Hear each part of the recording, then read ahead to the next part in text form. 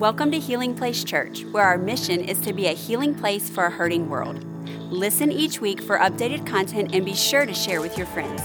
We hope this podcast is a blessing and a resource to you as you pursue God daily. I want to bring a word to you today that I think is going to encourage you. I want to call this message the Great Substitution.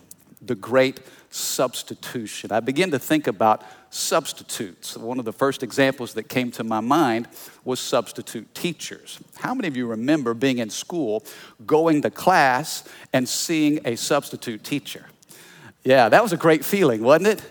You know, you kind of knew that those substitutes, they didn't really know what was going on, and so you're thinking, oh, we're going to have some fun today. I know some of you moms and dads that have been homeschooling, you are the substitute, and you're ready to get those kids back to school.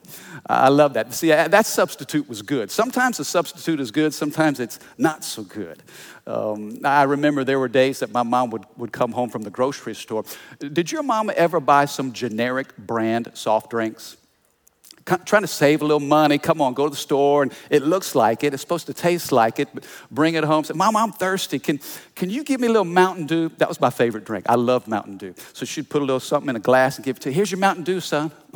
Mama, I don't know what that is. Mountain Lightning. How many know Mountain Lightning is not Mountain Dew? Come on now. If you want a Dr. Pepper, don't give me Dr. Thunder, all right? You got the wrong doctor in the house. Man, Coca-Cola is not Czech Cola. All right, Mama, I love you, but that was not a great substitute. Sometimes you just got to have the real thing. One of the substitutes I like is when you go to a restaurant and they allow you to sub out some sides. You know, hey, don't give me the side salad. Give me something extra. I like going to Cane's. You roll through the drive-thru and you're like, hey, no slaw, extra toast. Come on, that's a great substitution. Can I have a good amen? Some of you that played sports, I grew up playing basketball my whole life, and I did not. And when I was in a game, I did not want to get subbed out. I would never look at the scores table. If somebody was coming into the game, I wanted them to be checking for somebody else, not me. I didn't like that substitution. But now sometimes when I play pickup basketball, now that I'm older, I'll go down the court one time. I'm calling for a sub. Hey, can somebody come get my number? I just realize the older I get, the more I appreciate oxygen. Come on, can I have a good amen? The Great Substitution, this passion narrative and the story of Jesus in these final days and his moments here on earth, it's filled with so many different players. So many different people are involved. You see the Roman guards and how brutal they were in their torture and torment of Christ. You see Pontius Pilate. He was the Roman governor, but really he was a political pawn. There was craziness happening in that region. You see the disciples, they doubted, they denied, they betrayed. All of them were afraid. You see the crowds. The crowds that shouted Hosanna one weekend, and then another crowd saying, crucify him the next. There's all different kinds of players in this passion narrative, but there's one that's seemingly insignificant. But I want to examine his life and his role and show you how important it is to us today. I want to talk to you about Barabbas. Barabbas. And Barabbas was involved in one of the greatest substitutions known to man. Now, the gospel writers, Matthew, Mark, Luke, and John, all four of them write about this experience. And all four of them contribute different things. But yet, each one of these gospel writers speaks of Barabbas. I wonder why that is. It's seemingly insignificant, but yet all four writers feel like it's so important to include him. And here's one of the things I think why. Because Barabbas represents you. Barabbas represents me. In this story, we're going to see that Barabbas is all of us. Read with me in Matthew chapter 27, starting with verse 15. The Bible says, now it was the governor's custom each year during the Passover celebration to release one prisoner to the crowd, anyone they wanted. This year, there was a notorious prisoner, a man named Barabbas. As the crowds gathered before Pilate's house that morning, he asked them, which one do you want me to release to you, Barabbas or Jesus, who is called the Messiah? Now, I want you to get this picture here. Jesus is on trial, and Pilate, the Roman governor, stands before this angry mob, and he presents two men before them. Now, there's this comparison, almost this juxtaposition. You like that? That's a big word. I had to look that up to see what it meant. I heard one of these smart preachers use it the other day. I thought, I want to talk like that. Juxtaposition is simply this comparison. When you set things side by side and you look at the qualities and you begin to extract different things. I want you to see what happens when we put Jesus next to Barabbas. If you're taking notes, write this down. Jesus was bound so that we could be free. Jesus was bound so that you and I could be free. We see this bondage and freedom side by side. Now, let me give you a quick history. At this time, Israel was a hot mess. And Pilate, the Roman governor, his responsibility was to keep the peace. And he wasn't doing a very good job of it. Things were getting crazy and out of hand, both politically and religiously. This was a powder keg about to erupt. And so Pilate does this, basically it was a public relations move. Every year at Passover, he would release a Jewish prisoner back into the population. And so he brings these two men before the crowd. And he in his mind, he's thinking, surely they'll release Jesus. And notice he says, the Bible says that Barabbas was a prisoner, a notorious prisoner. Here we see Jesus, the Son of God, in chains. And these two men that are bound, but only one man can bring freedom. You know, I thought about this. Barabbas, in this moment, he probably thinks that his fate is in the hands of Pilate, or maybe in the hands of the people. Pilate has the opportunity to set me free. Or the will of the people, they love me so much, my future is in their hands. When really the truth was, Barabbas' future was in the hands of the man right next to him. The hands that would eventually be pierced with nails. You see, Jesus became a prisoner. He became captive in chains so that you and I could be set free. Had Jesus freed himself, Barabbas would have been condemned to death. You know, Jesus had so many opportunities, so many exit ramps. He could have easily dismissed the whole thing and said, you know what, I don't want any part of this. But he stands there in chains and in silence so that Barabbas could be set free. You know, I thought about the times that we live in. Bondage comes in all different shapes and sizes. You know, bondage, sometimes it looks like fear. Some people are held captive to fear and anxiety. Some of us are bound by worry and stress. You know, depression comes in and can rest on you and just make you feel shackled and in chains. Sometimes there are addictions to pain pills or porn. You know, everything in this world is designed to keep you bound. And the truth is this, we can't set ourselves free. Just like Barabbas stood in front of that crowd, the only person in that place that could truly set him free was the man next to him. You see, Pilate could release him and give Barabbas freedom for a moment, but only Jesus could set him free and make him free for the rest of his life. You know, I begin to think, I wonder, and the Bible doesn't tell us how long Barabbas had spent in prison, but I wonder how many thoughts he had of escape. I want you to consider this. I mean, day after day, week after week, I wonder, did he ever have plans to just break out of there? Surely he had friends on the outside. I mean, he got in trouble, but he wasn't alone. I wonder, what would have happened had he escaped momentarily? He would have freedom in the moment, but he would always be looking over his shoulder. You see, the Bible tells us in John chapter 8, verse 36, Jesus says, therefore, if the Son makes you free, you will be free indeed. Come on, somebody say free indeed. I love that. You say, well, Mike, what's the difference between free and free indeed? Isn't free good enough? Well, let me ask you this. If Barabbas had escaped, he would have been free. But would he have been free indeed? Would he have constantly been looking over his shoulder, wondering if his past would catch up with him? You see, God, he wants to set us free, not just for a moment, but for the rest of our lives. God doesn't want you living like an escaped convict. Come on, somebody. He wants to set you free in your heart, in your mind, in your relationships. You see, that's the difference between free and free indeed. You see, Barabbas stood there bound, and he couldn't set himself free.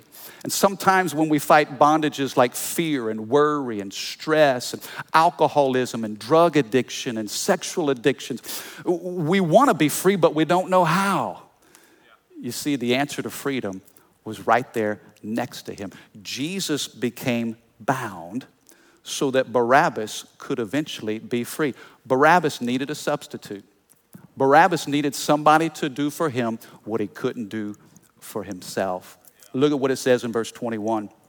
So then Pilate, it's interesting, the Bible says that Pilate's wife has this dream, and in her dream, she sees the innocence of Jesus. And so she goes to Pilate and says, hey, leave this innocent man alone. She was troubled. God gave her a dream. Pilate knew that Jesus was innocent. He knew that the angry mob and the religious leaders were just jealous, going after Jesus. But look what it says in verse 21. So the governor asked again, which of these two do you want me to release to you? And the crowd shouted back, Barabbas. Pilate responded, well, then what should I do with Jesus, who's called the Messiah? They shouted back, crucify him. And Pilate, trying to reason with them, he says, well, why? Why, Pilate demanded. What crime has he committed? But the mob roared even louder, crucify him. You see, not only was Jesus bound so that we could be set free, but I want you to consider this. Jesus was declared guilty so that you and I could be innocent. Jesus was declared guilty. Pilate's trying to understand what crime has he committed. He sees the innocence of this man from Nazareth, and he does everything within his power to release him. But the angry mob says, no, crucify him, laying guilt upon an innocent man. Now, why in the world, if you had a choice, consider Barabbas. Who was he? What was this man about? The Bible says not only was he a prisoner, but he was a notorious prisoner.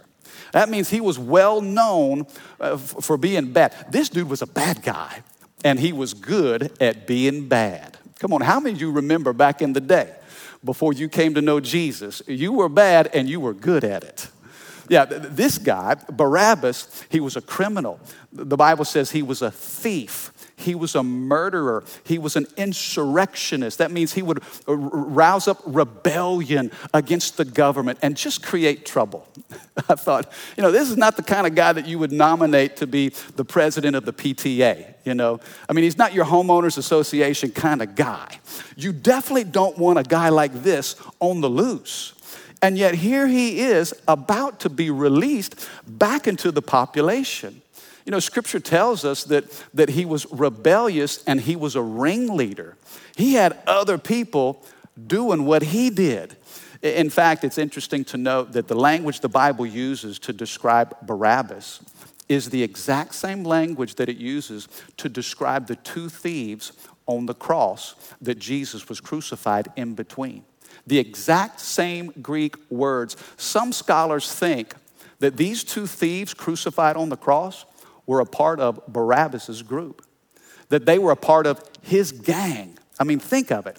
On this day, before this crowd, those three crosses, two of his buddies on either side, and that cross in the middle, it should have been his. That cross had his name on it. It was intended for Barabbas. And yet here the innocence of heaven is standing right next to him, about to take the fall. I want you to consider that, Jesus in his time here on earth, Jesus borrowed just about everything that he had while here on earth. Consider the way he was born. He was born in a stable with a bunch of farm animals. You know why? Because there was no room in the inn. They had to borrow a place. He had to borrow a home, a place to rest his head. He had to borrow boats to preach out of. He had to borrow a donkey to ride into Jerusalem on Palm Sunday. He had to borrow a room for the Last Supper that he would spend with his disciples. I mean, even the tomb that he would be buried in did not belong to him. It was borrowed. Here, Jesus, who owns everything, has nothing. He created it all, yet possesses nothing, not even the cross that he's about to die on. That cross was not for Jesus. It was meant for Barabbas. But yet there was this great substitution.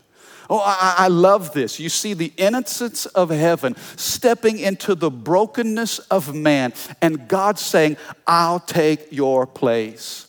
You see, that cross belonged to Barabbas. And you know what the truth is? That cross belongs to us too. That was meant for me. It was meant for you. You say, wait a second, Pastor. You're comparing me to a criminal? I've never killed anybody. I've never spent any time in jail. I know you're describing Barabbas, but that's not me.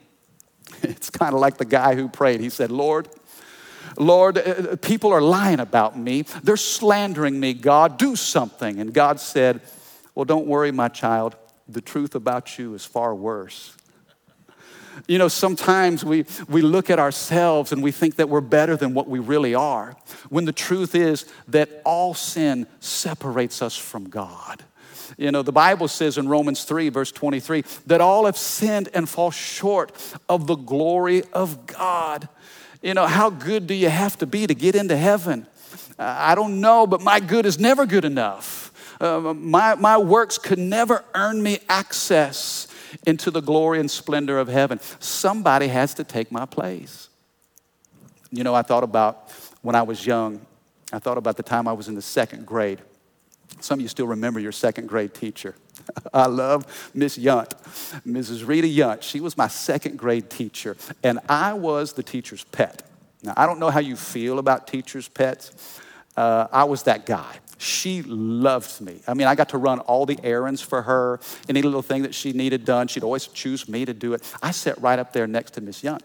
And so she had to step out of the class one day, and she said, Mike, would you go ahead and just monitor the class while I step out in the hallway for a few minutes?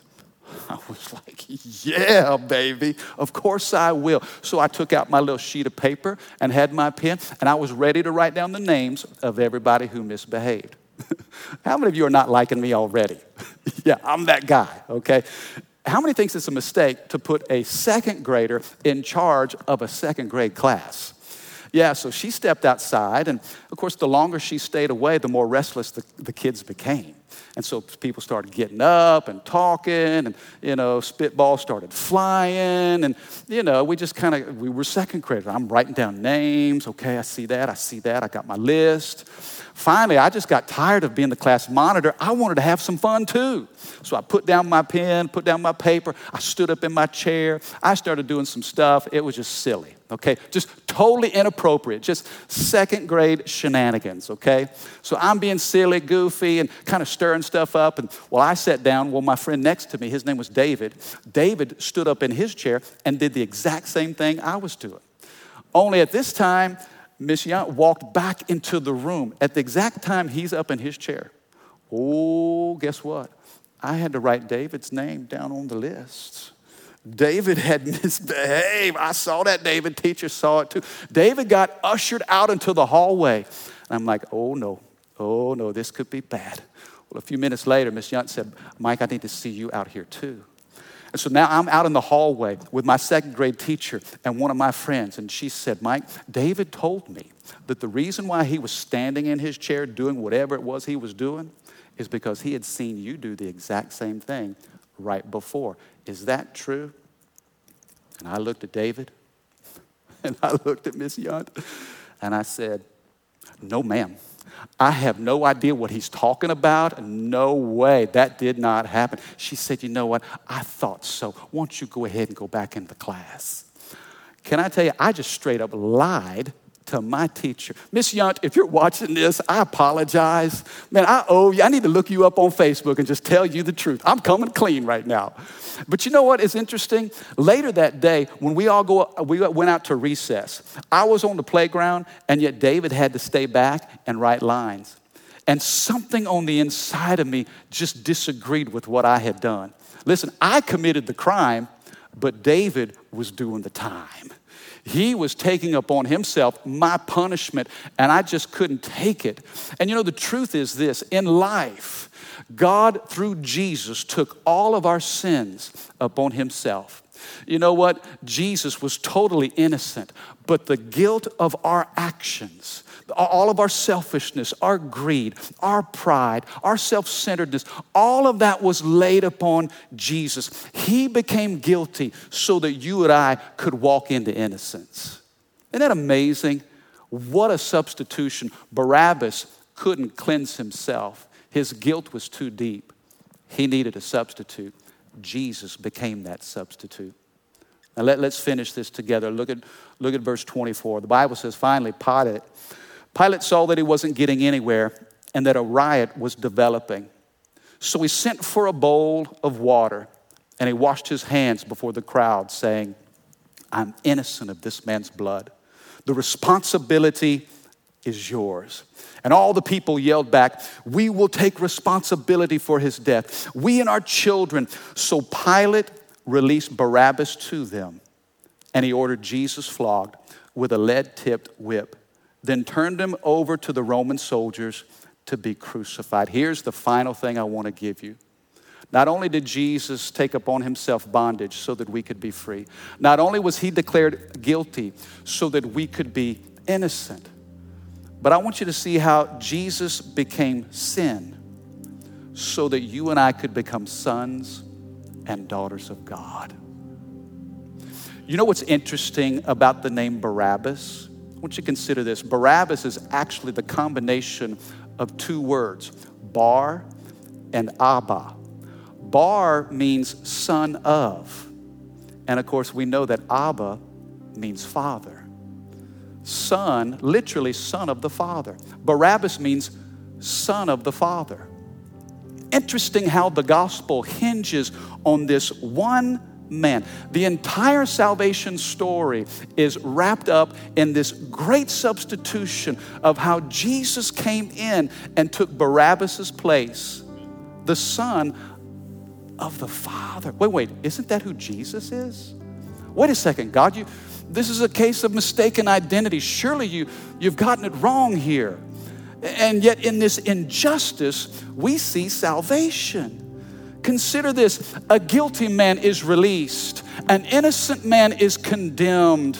And the most catastrophic injustice the world has ever seen has become the method of salvation for all of us. God, how could you do it? How could you treat your son like an enemy and treat your enemy like a son? You see, that's the great exchange.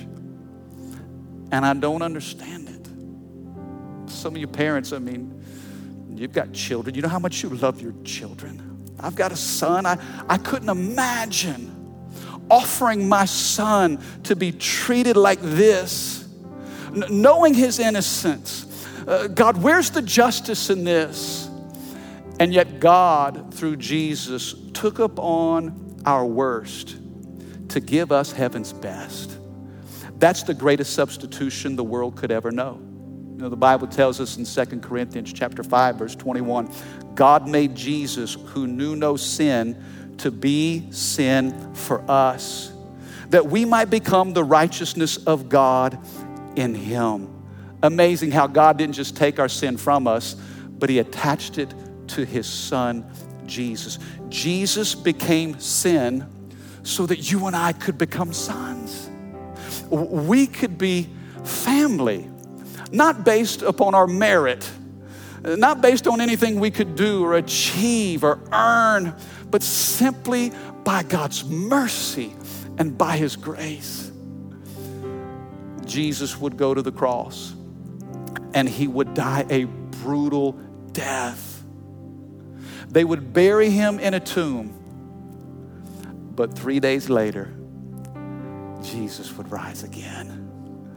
You know, we serve a God who has the ability to turn a crucifixion into a resurrection.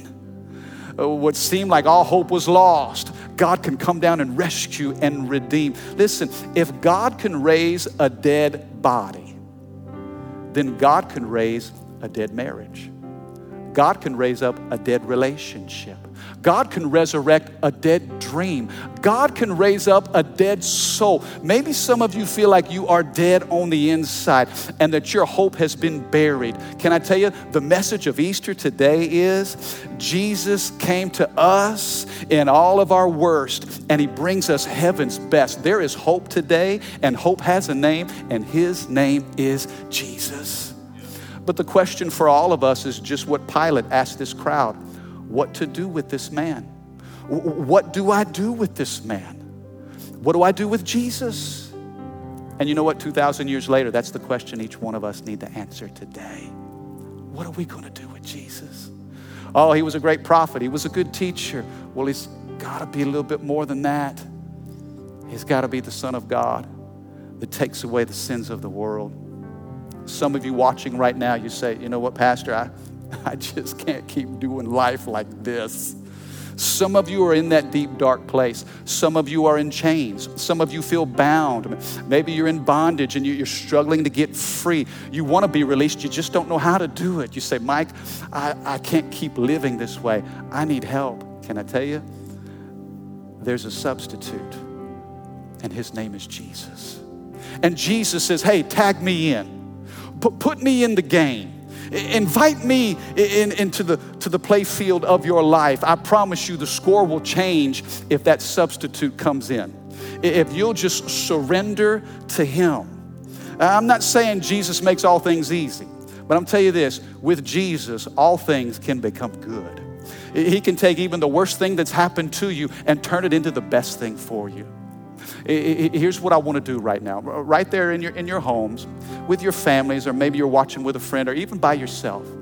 I want you to create some space, just you and the Lord. And I want to invite you to tag Jesus into your life. There needs to be an exchange. Lord, I've done the best I can do. I've done all I know to do. God, I'm trusting you. There is a substitute that can step into your world and change your life. Hey, here's what I ask you to do right now. If you would, just place your hand over your heart. Because this is not about a head knowledge. Some of us have a lot of knowledge and awareness of who Jesus is, but you need revelation in your own soul. I want you to pray this prayer after me. Come on, let's all say this. Across all of the social media platforms and those of you that are watching by TV, would you say this right now? Say, dear Jesus, I love you. And I need you to come into my life. My life is a mess. And Lord, I can't clean up what I've messed up. I need your help. Would you do for me what you did for Barabbas so many years ago? Lord, these chains that hold me back, Father, I ask that you set me free. Lord, the guilt that I've been carrying, God, replace it with innocence. Lord, the sins that I've committed, Lord, would you make me a son? Make me a daughter. Bring me into your family. I confess Jesus Christ as my Savior and my Lord. And I believe that God raised Jesus from the dead. So right now, according to your word, I am your child. I belong to you. I am yours, and you are mine. From this day forward, I'm going to live for you and serve you for the rest of my life. In Jesus' name, amen, amen. Thank you for listening. Take a moment and subscribe so you can become a part of the community here and stay up to date with what is happening at Healing Place Church. For more information about HPC, visit healingplacechurch.org.